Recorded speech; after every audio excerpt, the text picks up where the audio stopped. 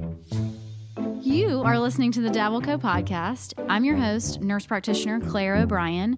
In healthcare, we have so many questions about what's trending versus what's actually the truth. So in this show, we're going to get to the bottom of it. It's health, it's wellness, it's beauty, explained by the people who actually know what they're talking about.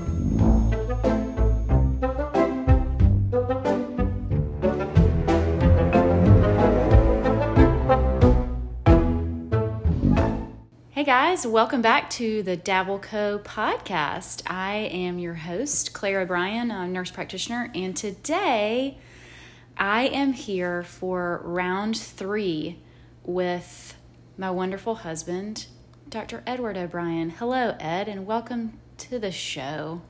Thank you, Claire. Ed and I are sitting in our kitchen alone. He is having a Bud Light Orange, and I am having some weird Austrian wine that we got from Dry Farms.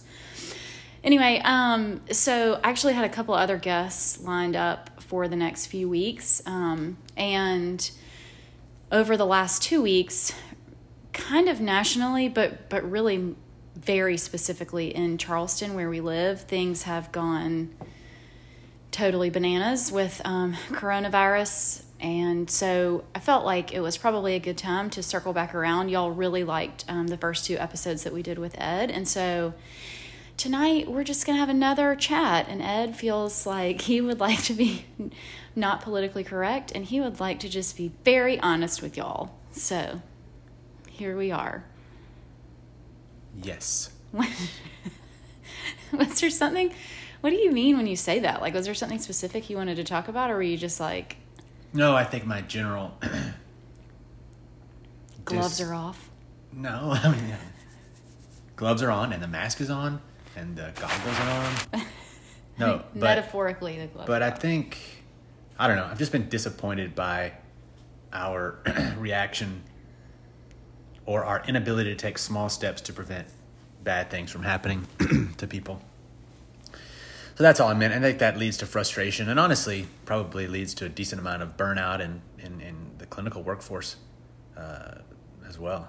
It's difficult to go from, doing your best to try to roll out testing across the state and try to try to get as many people tested as possible so that you can contact trace them and follow them up, make sure they don't end up in the hospital and all this kind of stuff. And then, you see people talking about, there's no evidence to wear a mask. I'm not going to wear a mask. It infringes upon my rights, and stuff like that, which I don't understand. Okay, let's actually talk about those 2 very specific points.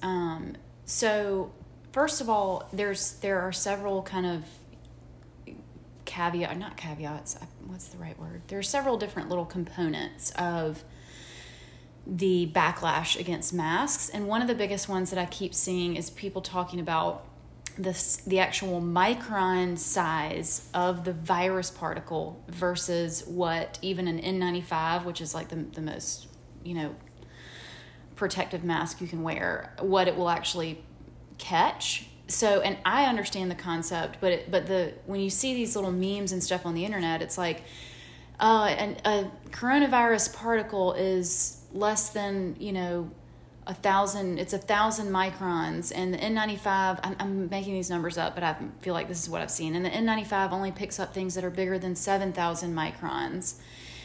So can you explain to people why that is not an adequate way to explain that?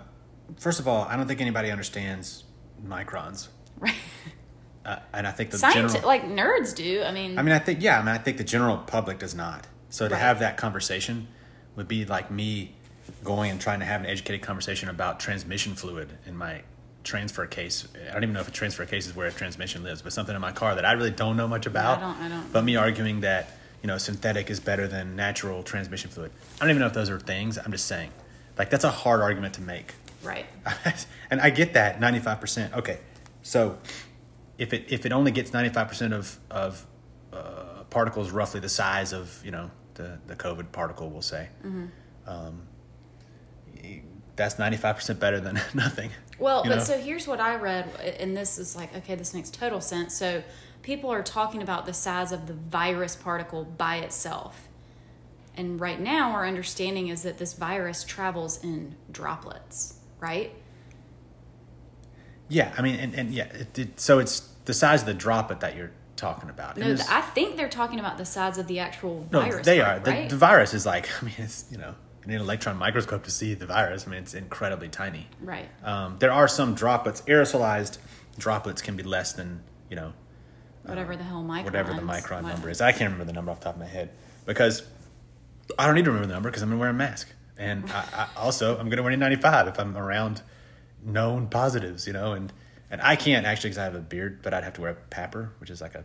If you were at the hospital, suit. Yeah. like taking care of somebody, you would have to wear a different... Yeah, well, I'd have to shave my beard. Right. But I think they, the masks do more than just stop the respiratory droplets from traveling as far as they would without a mask, okay? Okay, talk also, about that then. General perception of a mask raises awareness of the virus in a general sense. Looking at other people with masks on reminds you to wash your hands and not touch your face and that the virus is out there. There's other things like public health aspects of wearing a mask besides just the size of the particles that it prevents from spreading as far that make a big difference. And if everybody wears a mask, certainly the virus does not spread as far, overall, so it's better for everybody. So right. It's a strange thing. The thing I don't get about the mask is this. Everybody's argument is the economy, the economy, the economy. Right. What other intervention that has any evidence behind it right. is more simple and cost effective than masks? Right. I mean, I can't think of one. I would argue that masks are cheaper than washing your hands 10, 15 times a day. Right. Certainly is. I think it's certainly easier than trying to find hand sanitizer all over the place, and it's easier than shutting down the economy. And I think even if you don't make the science argument, you say, well, I don't think it works here, there, or whatever. There's plenty of science behind it. Just do it for the economy. If you don't care about other people, just do it for the economy if that's what you care about, Right. Surely you care about one or the other. Yeah, you would think. If it's not humans, then it's the economy. Yeah.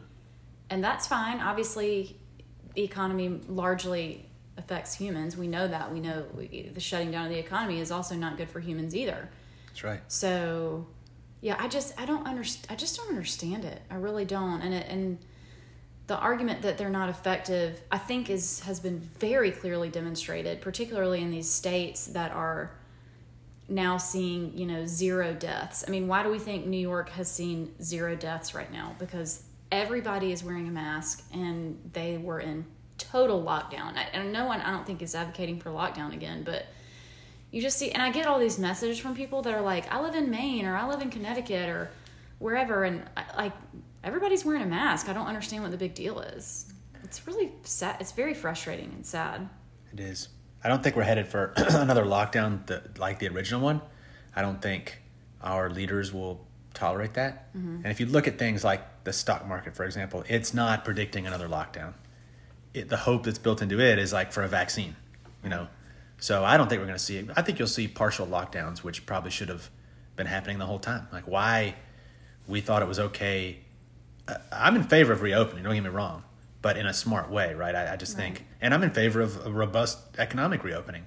I just think certain portions of the economy just need to be more responsible, and I think that's not always easy. I think, it's tough, but if gyms need to remain closed so that the rest of the economy can prosper, let's come up with a government intervention to help those people out. I don't know, right. The PPP loan or whatever it is, but let's be smart about the policy and not just kind of this all or none thing. And I've just been really frustrated and frankly, not frustrated, just disappointed in our politicians and leaders. There's 3 cures to this economic issue that we're having right now. It's public health, and public health. Right. So you get that right. The other things, look at China. They got the public health part right. If you think they're telling the truth, but now their economy is robust again. So it's a challenge. I saw something the other day that and I think it was talking about economic health, and it was basically like public health is economic health. Like we're not going to have economic health if we don't have our public health in line. Yeah, that's true. Okay, you also mentioned the constitutional thing that people keep talking about with like it's against their rights to wear or to be mandated to wear a mask. Yeah, I mean, for those people, I would just say one thing. Like if that's how you feel, that's great. But I better not see you wearing a seatbelt, you know, or a helmet, or like your airbags better be turned off. You know, you better be locking your door at night. You know, I shouldn't say locking the door, but I just don't want you to be taking anything. I don't want anybody telling you what to do on anything, you know, so. Well, but the actual argument is not correct. Like it actually is this went to the Supreme Court, I think, when there was the big smallpox outbreak in the 60s, maybe. Oh, about the vaccinations, you mean? Yeah, for vaccines, yeah. Which we're not even talking about vaccines, but the argument was taken all the way to the Supreme Court, which actually was just voted on again, and even it was 5-4, and one of the conservative judges, who is it? Oh, is it Roberts? Is it John Roberts? Anyway, I don't know. But they voted to uphold basically that argument from the 60s that was saying, no, we actually as a government do have the right to make these interventions if it's in emergent needs for public health. Like, so your argument for this being a constitutional right is not correct. Like, it's actually in the Constitution, or I mean, not in the Constitution, but this went to the Supreme Court and they said no, it's fine. Yeah. So yeah, I don't understand I just really don't understand the constitutional aspect of it. I'm not a lawyer by any means. So, I'm a lawyer. So yeah, I mean, Also. I'll say that you're never going to get people to not do things that are not good for them. I mean, that's obvious. So there is a reach, there's an area, and I don't know where that line is. I can't say. I would hope that people, if there's a small intervention they can do that seriously could benefit other people, I would hope they'd be willing to do that. But you're never going to get 100% of people to do that, right. And that's never going to happen. So same with the vaccine. If we had some great vaccine for coronavirus, not everybody's going to take it. Yeah, and thankfully not everybody has to. Thankfully we only have to get 70% or 80% of people to do it, Right. So the 30% who are standing upon their rights or whatever they want to call it, thankfully will benefit by the rest of the people who might be compliant. So that's one positive thing, I guess. What do you think happened to get South Carolina? So for y'all, if people are listening, don't know where we live. Ed and I live in Charleston, South Carolina, which is, what is it? The third largest outbreak in the world. Well, for a while, per capita, we were number 4 in the world from any country for a number of people getting it, per day, per capita. But I think we might have slipped a little bit. Somebody's beating us. I think Florida is really just taking the cake right now. Gosh, what happened? What happened, guys? I mean, people went from 0 to 60, right, in 1 second. And I think they just said, we're locked down. Lockdown's over. Everything's totally back to normal, which is not right. the point. Right. New York opens back. And I don't think New York did everything right. Don't get me wrong. I mean, New York. But they did a lot right. Yeah, but they also did their death rate is so high because they did one of the worst things I can think of when they when they forced the nursing homes to take back the COVID patients, which caused a lot of deaths in the nursing homes. So, what should they have done with those people? Like, where are they supposed to go? They probably should have cohorted them somewhere. They had to cohort. I mean, they had the Samaritan's Purse cohort in Central Park they never used because of some religious objection. There was capacity in certain areas they weren't using. Listen, I'm not here to say I would have done anything right in the situation. I'm just saying. Oh, we're all Monday morning quarterbacks. No, and I can't. I mean, that's a tough situation. Right. The governor or whoever made the call is tough. I'm not going to lie, but right. I'm just saying the outcome of that was not good. I'm not. I might have made the same decision. I don't know. And that was also several months ago. True. I mean, that was in March. Right, but in terms of their reopening, which is, I think what we're talking about is that they slowly reopened. Right, they opened takeout and outdoor dining only. Right, they didn't rush the indoor dining. They had a mask mandate before they opened. Right, everybody had to wear a mask before they opened. Right, gyms. I don't even know if gyms are open yet up there. And places of larger congregation. Mm-hmm. I don't know if they're open yet. I don't follow quite that closely, but they were wise about the reopening from a lot of. That doesn't mean they're not going to have any more cases, but I do think that's what it looks like to be wise. And I think in South Carolina we didn't do that. We just said, no, we didn't do anything. Let's put our heads in the sand and pretend there's no virus, and because we didn't have a lot of cases and. and maybe had there been no tourism here and all that kind of stuff and for Memorial Day and everything, we probably wouldn't be in the same situation. But the truth is this virus spreads pretty easily. So, it's just going to keep spreading as long as we don't do things like have a mask mandate. I don't want to ask you this, but I feel like I have to. What do you think about school? I think this is where I think schools are going to reopen. I do. There's two situations at schools. There's the children and then there's the teachers, right? Right. And the children are not just the children. So the real situation is this. Do children get coronavirus? Sure. Do they spread the coronavirus? Sure.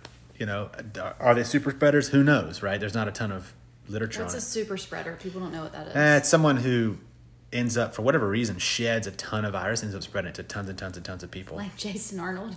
I don't know. Sorry. I don't know. But no, it doesn't mean that you're just positive for a long time. It means like for whatever reason you just spread tons and tons of live virus all over the place. I don't know. Maybe. Like when Sonic the Hedgehog has the glow and remember in the game when anyway. Yeah. It could be people with ticks that touch their face all the time or something like that, and they're just putting virus everywhere on all these surfaces. I can't help It's hard to say. Anyway, so there's the kids, right? And the kids, you're not seeing the kids get to go into the hospital. There are a few, obviously. There's some, yeah. And there's been a few children's deaths and some of that inflammatory condition for children, but for the most part, they're not going to the hospital near the rate of elderly people, of course. Right. And they're not getting as sick. It doesn't appear. However, so that's the kids, right? And that's the argument. I think everybody's saying, the kids will be fine, right? And people are dependent upon school for childcare, right? So, and that's a big part of reopening the economy. I get that. So there's that. The other side of the argument is though that the teachers in a class of 25 people or however many people are in these classes, it's going to be very challenging to limit their exposure, right? Georgia Tech has an awesome calculator out right now that says, based on your zip code, how many people you're around, your chances of being positive. I'm going to put the link of that on my Instagram. Y'all, this thing, Georgia Tech, bunch of nerds. I love them. So this thing, you put in, what is it, your zip code and how many people, like say you're going to an event with like a child's birthday party and there's going to be 14 people there, or your family reunion and there's going to be 40 people there. You put that number in on this website and where you are, and it calculates your relative risk of contracting COVID based on what county you're in. Yeah. That is wild. Pretty cool. So in Charleston right now, if you have 20 or more people, you have a 99% chance of someone in that room having COVID. The 10 people was like 10 people was like 66% chance. That's pretty wild. Yeah. So, if you have that in the back of your mind and go out in public, right, that will keep you from being in a crowd. Right. So anyway, and we know it transmits more efficiently indoors with air units and all that kind of stuff. So it's going to be really tough to protect the teachers. And all these teachers are not young. Right. I had this kind of impression in my head that, my teachers were straight out of college and all this kind of stuff. Well, truth is, we have a lot of senior educators. Senior experience-wise, great teachers, they have a lot of experience. I'm talking about people in their 40s, people in their 50s. Yeah, but 50s and 60s, there's a decent number. Right. 60s especially, and there's older too. There's people. But now we're seeing data coming out or more cases coming out where people. What did you say the other day about 42 and up or something was like the. Well, 66% of the deaths in South Carolina are 71 and above. Mm-hmm. So from 0 to 71 is only 33% or 34% of cases. Mm-hmm. So it's not of deaths. And then. As you go down further and further, if you then you go 60 to 70, it gets pretty low. It's still 10% below. But how many people have died in South Carolina? Around 1,050. So 300 of those people were like potentially our age, or like my parents, like in their 50s or 60s. Under 70. Right. Yeah. But also 40% of the people were nursing home patients, so. Yeah, it's a challenge. I think if you really whittled it down and how many people have died who have no medical conditions, who are under 50, it's not high. Right. It's certainly less than 1%. Right. So I think back to the teacher thing, but I think the teachers are going to be a challenge to keep them safe. And then when they get sick, you're not going to have that many substitute teachers, I don't think. And then you're going to end up canceling school anyway. I think to some degree it's a moot point. So if you had your dream scenario, like let's say PCA, God love them, had actually asked you like what your opinion is on the plan for reopening. That's where our kids go to school, or, we hope they're going to go to school there again next year. But like if you had your dream scenario and dream plan, if you were like, okay, here's what everybody needs to do for school, what would it be? My dream scenario? Yeah. Well, I'd start school in... Oh, for heaven's sake. Like, if they're going to school, that's not an option. Oh, I was going to say I'd start in January. No. Okay, they're going to school in August. Let's just say that, Well, I wouldn't let them go to school in a place where there's sustained increase in outbreak like we have here. And also, okay, side note that, like, we do that for the flu as well. And people need to realize that. Like, I don't think Charleston had to shut down schools for flu last year. 2 years ago we did.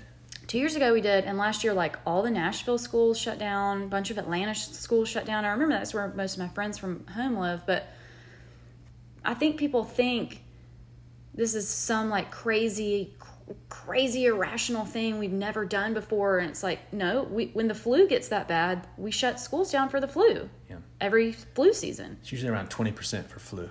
Okay, so the first thing would be let's just say they're going back to school.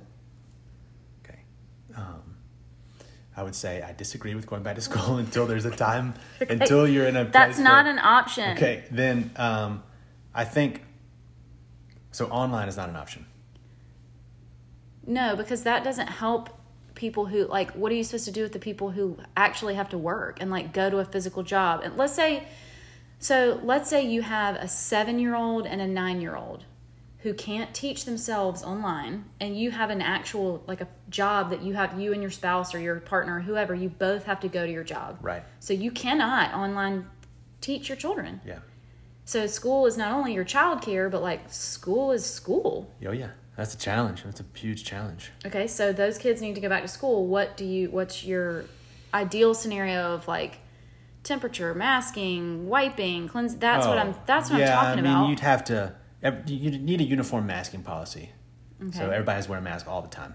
Not just when they're less than 6 feet apart. You have to wear the mask all the time.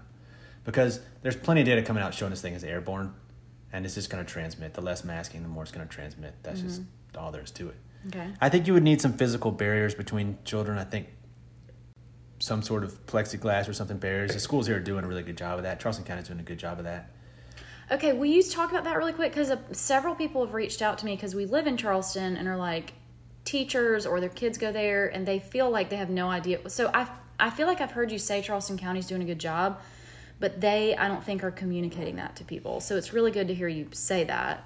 They only released their plan to the public, I think, 2 days ago. Okay. So, yeah, take a look at that plan online. But they've done some cool things as far as constructing some nice barriers between the students and the teachers and things like that. They've installed actually some pretty nice UV virus-killing, I guess, machines into the air units as well as HEPA air filters, which is really nice. Mm-hmm. They've also... one thing that's massive is keeping the congregations away. So I don't know if they've canceled sports altogether. I'm not 100% sure about that. But they've definitely canceled group eating. So you eat at your desk now. Right. You no longer drink out of the water fountain. You have one water cup for the whole day. Right. As opposed to children changing classroom to classroom to classroom for different periods. They changed the teacher instead, which okay, that's smart. Always probably should have been that way. Well, you just get bored. I mean, the kid... I'm sorry, you must not remember what it was like to be, like, 12. I remember school. And be like, if I have to sit in this freaking desk all day, yeah. I'm going to, like, I know. seriously burn this place down. I know. Preparing for the real world. But I As true kids, suck it up. So, yeah, they're doing some good things. They really are. I mean, I think those are some of the big ones. I mean, they're also really... putting hand sanitizer, they're teaching hand washing, some really good things. So I think doing that the right way, appropriately, and they've done a good thing by delaying the start of school too. You shouldn't start school while the virus is absolutely raging and the hospitals are full. It's just not a good idea. So delaying is smart too. I mean, I think they're listening to advice. Right. Were they listening to just some of our political leaders? I mean, they would just show up at school on August 15th and just wing it. I guess, which Yeah. is not acceptable. So I think, you can get in-person schooling and make the right changes and make some appropriate interventions. And I think you can have a better outcome than you would before. So I applaud them for doing the right thing in Charleston County the school district 1. So what should parents do? Like, what if you're not in a Charleston County? I mean, our kids are little, so they're not in a public school yet because they're in 2K and 4K. But like, say our school doesn't have a uniform mask policy. Do the parents, do we all just get together and basically demand it? What would you say? Yeah, I think you lobby the school for that. I think that makes a lot of sense. Yeah. There's 2 ways to lobby a private school. You don't pay your tuition and go to the private school. Ours is set on automatic. Maybe you should take it off. But it's also, the second thing is, you just really get together and kind of lobby the private schools to have a mask policy. Well, it's sad. It's, again, all of this goes back to that this is all hitting lower socioeconomic, minority groups so hard, and school is a big part of that, and that will, the childcare aspect, and it's just, I know it's hard because, it feels like a very lose-lose situation, right? Like, obviously, people desperately want their children to go back to school for a million different reasons. And, I keep seeing these things, 16,000 children in South Carolina are unaccounted for. Well, first of all, it's summer, but, we know that they've got to go back to school. But then if they go back to school and there's not firm, solid plan, what I'm trying to say is you can't have it both ways. You can't be demanding that schools, like, go back to school, go back to normal. Also, we're not going to wear masks. Yeah. And that's what's happening. That's true. And school really is not just school. So school in the United States is a massive safety net. Right. So it's a great way to, and I think that's what the American Academy of Pediatrics was trying to say in the original statement they made before they recanted or changed it a little bit. Well, they just didn't say it. They just... I didn't like the original statement, actually, because I felt like it just totally disregarded any other humans. Yeah. I just always say to people, like, okay. To be fair, the AAP typically disregards anyone other than the children. They're like, screw the mom. This is what's best for the baby. Oh, no, yeah. That's but that's their thing. And then, right. and then the OB Society says the opposite. Right. Like, I totally agree. Watch out for the mom, and so I think, but what they said this time blew my mind. It was like, how does the American Geriatric Society respond to this? Where it's like, oh yeah, send your kids to school. It'll probably be fine. If you don't send them to school, we're going to miss some case of child abuse. I'm like, well, if you do send them to school, those same children who may, miss a meal or have child abuse are usually live in multi-generational families, and they're going to get coronavirus and infect their grandparents who might die. Right. So I'm just saying it's not so linear. Right, right. Or so straightforward. It's a challenge, and the schools do need to come back. I totally agree. They're a great safety net. They do so much.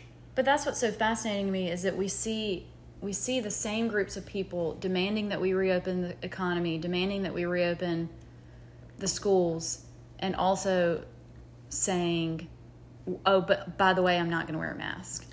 Yeah. And that's not feasible. That we can't do that right now.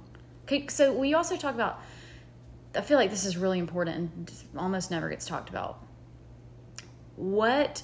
So even if a person or a family or their entire family or extended family, let's say you're all under the age of 40 and super healthy and nobody has any medical problems and you have zero concern about whether you or your family member or friends are going to get COVID.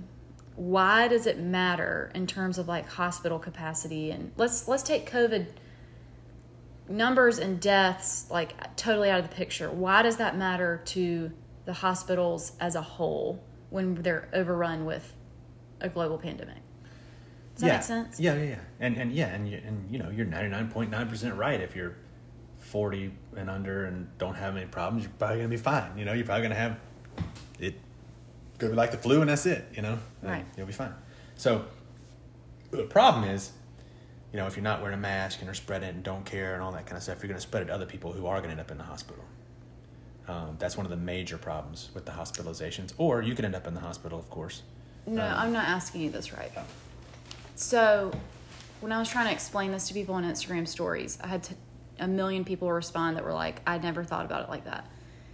So if the hospital here, let's say MUSC has 1,000 beds, and if 150 of those beds are taken up specifically by COVID patients, or the ER is totally overrun with COVID patients, then what happens to everybody else? Like people having heart attacks, or that need emergency surgery, or whatever, that need an ICU bed for a totally unrelated condition. Yeah, well, I mean, in that situation, they're fine. But in the situation like happened in New York, what happens is the mortality rate in South Carolina is like 1%, 1.2% or something like that in South Carolina for COVID. Mm-hmm. Because we've not had our resources stretched. What happens is when you get a New York situation mm-hmm. where the hospitals truly are overwhelmed mm-hmm. and 80% of the inpatients or more are COVID positive, mm-hmm. then you do run out of resources for other people. Right. So people either don't want to come to the hospital and die at home of heart attacks and strokes and stuff like that, or when they come, there's so many COVID patients there that they don't get in time, or they're dying in the waiting room, or that kind of stuff. And that's what you were right. kind of reading about. That makes the mortality rate jump quite a bit. That and not knowing how to treat COVID early on, made the mortality rate. Well, it's the mortality rate of, let's say a heart attack is, I'm totally making these numbers up, but let's say the mortality rate of a heart attack is 10%. During COVID, maybe it's 50%, because if you're in an area where your hospitals, like there's 42 hospitals in Florida right now that are like totally overwhelmed, that are closed to anything else other than COVID. So let's say you live in one of those small towns and you have a heart attack, or maybe it's a big town, I don't know. You have a heart attack and you go to the hospital and they're like, oh, I'm sorry, like we can't help you. I haven't heard that about the Florida hospitals. But yeah, I mean, that's the situation. Basically New York, isn't it? I mean, yeah, it's just resource utilization. I mean, I know the Florida ICUs are at pretty high capacity, mm-hmm. like in the 90% range I've read, but yeah, and also New York had it in the winter. The winter's going to be a challenge. Hopefully not, but because other things are just more rampant than too, flu and pneumonias and all that kind of stuff. So right, it'll be a challenge, and that's what makes me nervous about the school. So what's going to happen during cold? Oh my gosh, what is going to happen during cold and flu season when everybody's like, oh my God, I have a fever, I have COVID? That's the situation, right? Some people are going to have the flu, right? Some people are going to have a cold, and these things breed at schools. That's just where the kids get them, right. And they take them everywhere, and it is what it is. Now, I do think cold and flu and stuff like that, in theory, would be less if all the kids are wearing masks and following those rules. You would think there'd be less of that. But it's going to be a real challenge. I think you'll see these COVID tests morphing into RVPs, mm-hmm. respiratory viral panels, or at least combo tests for flu and COVID. So a respiratory viral panel has test like 15, 20 viruses on there. Everything from cold viruses. So why can't they add that? Can they not just add COVID-19 onto the RVP? It's added onto RVPs already. But the way it works is there's machines that it's harder to run an entire viral panel than it is just the COVID. Okay, so like this is good for people to understand. So like you run a rapid flu, it takes 30 minutes. Whereas if you ask for a respiratory viral panel, it takes a day or two to get the 4 results? hours. Oh, well, now it takes a day or two because our labs are overwhelmed. Right. But normally, the machine itself runs it in probably 4 hours, something like that. But if it's flu season... Yeah, then it may... The truth is, you get a rapid flu test, takes 15 minutes, and it's 60% accurate. So it's not that useful, 66%, something like that. It's not great. The viral panel is in the 90% accurate, in the high 90s accurate, but it takes, quite a long time. And the majority of people don't need to know with that level of accuracy whether they have the flu. Right. It's cheaper to give them Tamiflu than it is to run a viral panel. So. Right. So I don't know what situation we'll come into. I imagine we'll have the test that'll at least get flu and COVID together. I would think that'd be the most common test. Yeah. Relatively rapid. I do wonder, too, if this will make people kind of rethink the seriousness of the flu. Because I think there are a lot of people saying this is similar to the flu, or it's I mean, you see dumb stuff that's like, it's not even as bad as the flu. Listen, the flu is a big, like, huge deal. The flu is a big freaking deal every year. Yeah, I mean, the flu kills, I don't know, the CDC estimates 50, 60,000 people a year. Last year it was 80. It varies quite a lot in the estimates. The truth is, here's what's funny about the estimates for the flu. I guess they're relatively accurate, but you're not testing deceased people where they had the flu. So you see, if you did the flu numbers like we're doing COVID-19, where we're post-mortem testing people, all this kind of stuff, I mean, your flu numbers would be a lot higher, no question. But I think it's a pretty good estimate. The other thing about the flu is it kills children.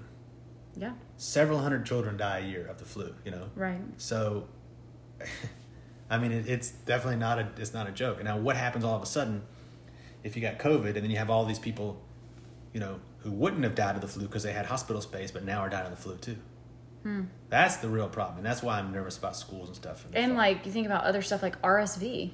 Oh yeah. That kids get. I mean, we had a child in the hospital with RSV, and she was fine, but a lot of kids are not, and it's that kind of thing that will, like right now, I think they were switching over the pediatric ICUs to be adult ICUs temporarily because we're out of adult ICU space. So what happens if it's November? Yeah, because the peds ICUs typically are not as busy in the summer. Right.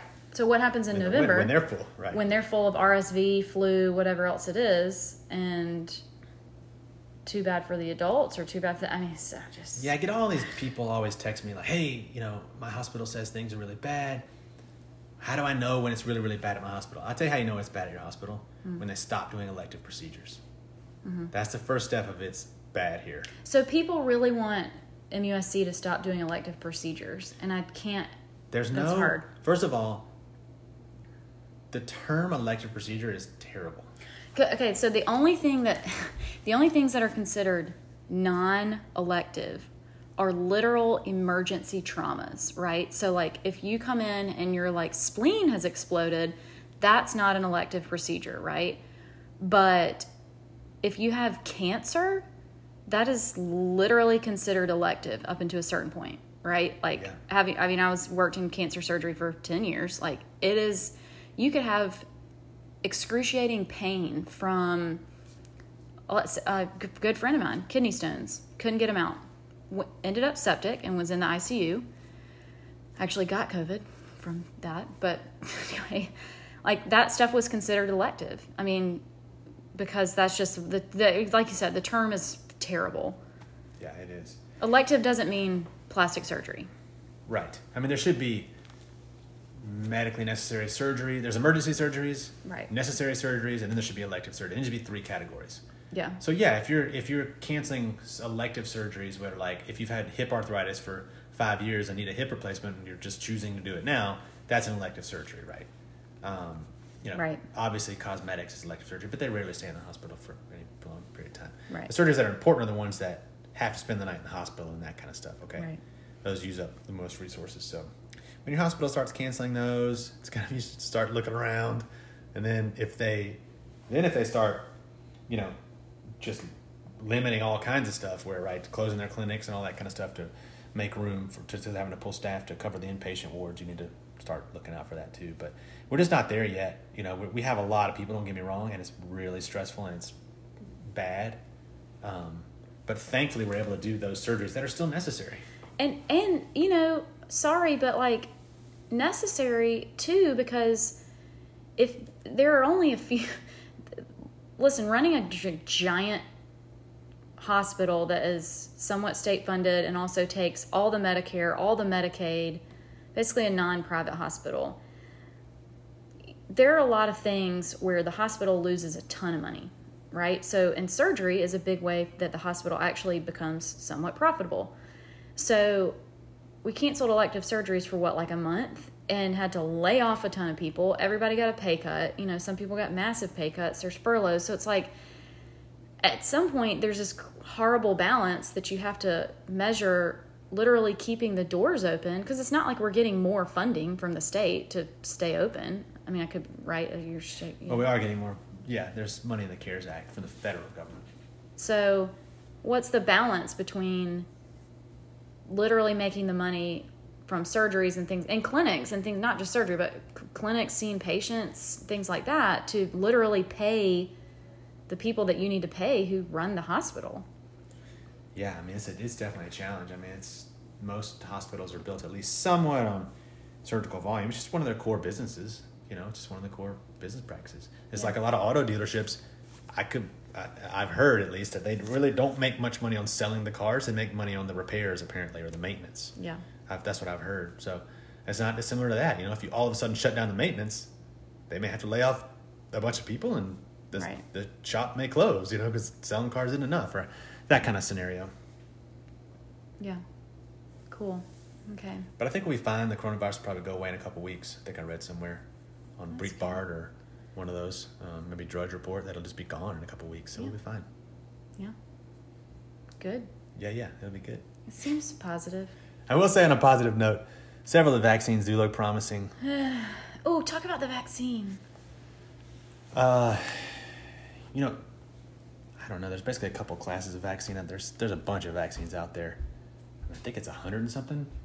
And I saw that Russia and China hacked into our medical servers to get our data on our vaccines, which is interesting. But a couple from... Is that because of TikTok? Moderna, and because the people making the vaccines were using TikTok, and that's how they stole it. I knew it.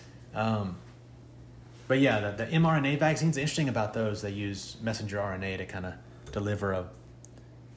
Will you explain that to people and why that's different than any other vaccine? Yeah, we just never had an mRNA vaccine before. Typically the way we make vaccines are we kind of take a piece of the actual virus, heat it up a little bit to where it doesn't actually cause the infection, attach it to some other virus or some other mechanism that'll get into your body, and then shoot it in there.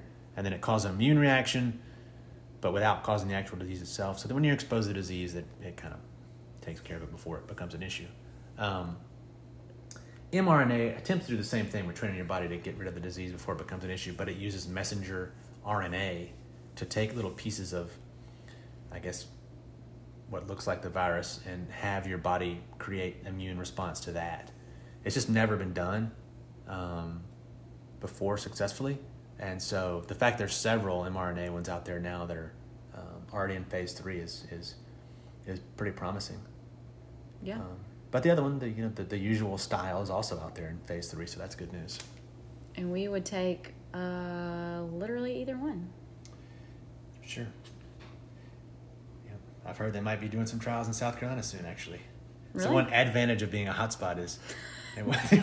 so the way Sign us up. The way phase 3s work is you get the vaccine, and they want you to send you off into the wild to see if it protects you from the virus. And they're like, it's so bad here. Here you go. Yeah, exactly. I mean, South Carolina, Florida. That's embarrassing. We'll get some vaccine trials. I saw somebody sent me this hilarious mashup of basically news reporters from like 3 months ago being like, Governor Abbott, Governor DeSantis, Governor McMaster, everybody, they're doing it so well and they're doing it so right. And now it's like a literal shit show. So, anywho, okay, thanks. Thank you for having me. It's been a pleasure.